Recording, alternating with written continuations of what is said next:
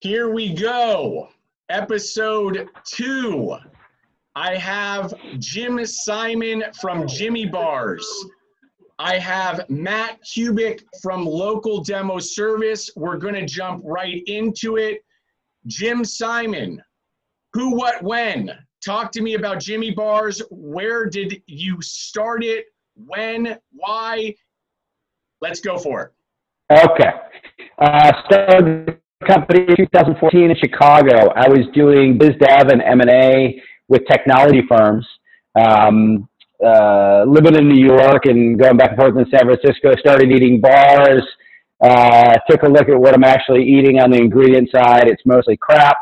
And thought, when I'm finished with this gig, selling data management services, I want to start a company with a tangible product. I want it to be food, and I want it to be good for the world. I had already started 5 companies prior, not in food, but I saw that how kind of crappy and dishonest our food chain was getting, from the ingredients to the marketing to et cetera, to the retail, and that the majority of the food we're eating is not good for us.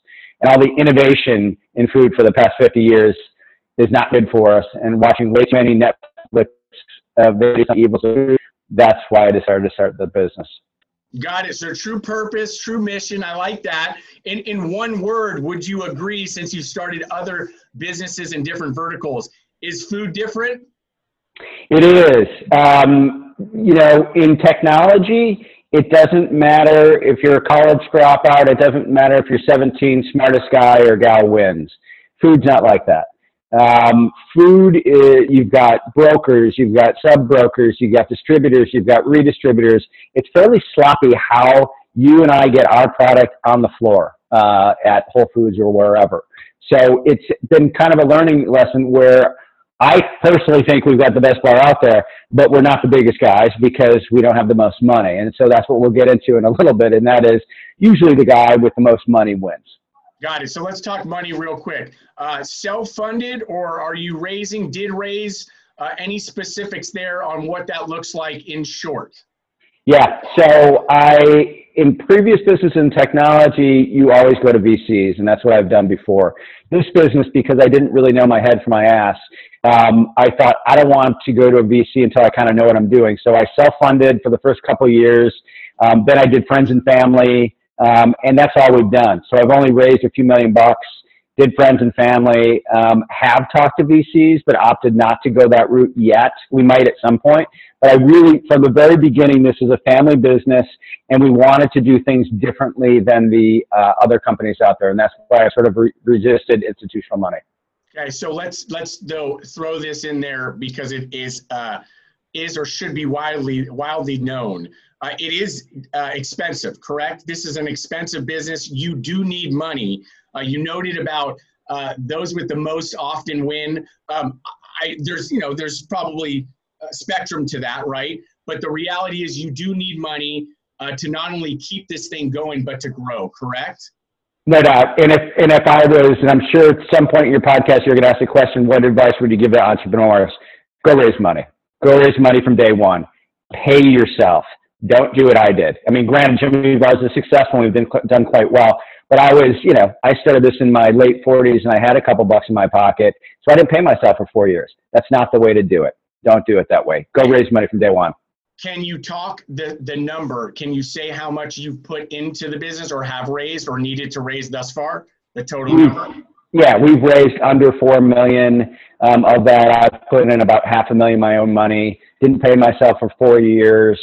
Typical entrepreneurial stuff that we all learn about. However, I would caution any entrepreneur who's starting this, don't do it that way. I mean, granted, I was 47 when I started this, so I've been in business for a long time, and I'd saved up a couple pennies, but don't do it that way because it's too hard. Being an entrepreneur, you need to start with some money. Okay. Airports. Saw you at the airport, had one, just by coincidence. This was some time ago. The way you got in there, and of course we're being affected right now. That could be a whole other episode here, but great strategy. How long did it take you, for those listening, to get into airports and that type of distribution?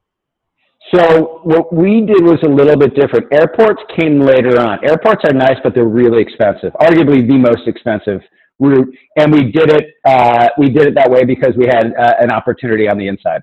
However, what I did, again, not knowing the business, I took a look at grocery from day one and said, God, what are slotting fees? Who are these distributors who are taking my money?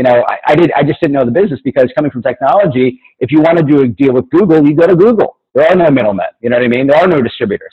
And so I didn't know that. So, I avoided grocery from day one, learning how expensive it is, learning about slotting and chargebacks and all that nonsense. So what I did is I went straight to the technology companies, and I got in food service at Google and Facebook and Uber and Oracle and Intel. Very different approach, and got into all their break rooms and their cafeterias. And then from there, we pivoted to C-stores. That's my favorite channel. And so we went there, and we branched out to places like hospitals and airports, et cetera. But our business right in the 3 channels. It's C-store, online, and food service. I like it. All right, 12 months, give it to me. How many stores or locations, distribution points is Jimmy Bars in now? Where is Jimmy Bars in 12 months from today? Okay, so right now, probably about 14,000 stores. And as you know, and anybody watching, you never really know how many stores you're in, because, especially for us, because we're in food service.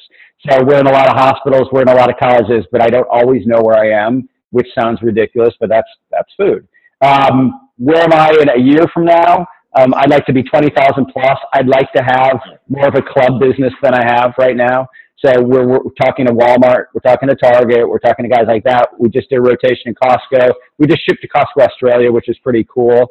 But we're trying to be opportunistic and go to places where this is a novel idea where we can actually make money. I like it. I like it a lot. Congratulations thus far. Some great gems in there for the audience. Let's give it to the service provider. Let's bring in Matt Kubik, Local Demo Service. Who are you? What is the company that you represent? Who is it for? Go. Thank you so much, Mark. I appreciate you having me on the show, and thank you, Jim, for everything you just shared right there. My name is Matthew from Local Demo Service. We believe that sustainable brands can change the world. So we support sustainable brands. We love organic. We love locally grown. We love sustainably packaged. We love, brands that are using alternative fuel sources, things like that are going to save the world for our children. And so what we do is we bring those brands up to the customers and ensure that they know what your product is and why they should support it. And so we do that. Our main service is through product demonstration. So going into stores and sampling out products, giving out brochures, which obviously right now with COVID-19 is not something that is salient. So we just recently launched some digital demos. So what we'll do is we will videotape a demo process with your brand and a customer, and we'll put it up online, get it in front of all the corporate merchandisers in the Pacific Northwest, Hawaii, and some other states, and ensure that not only can customers still learn about your products and see why it's important to purchase your products, but also get you in front of the corporate merchandisers that are going to be buying your guys' stuff.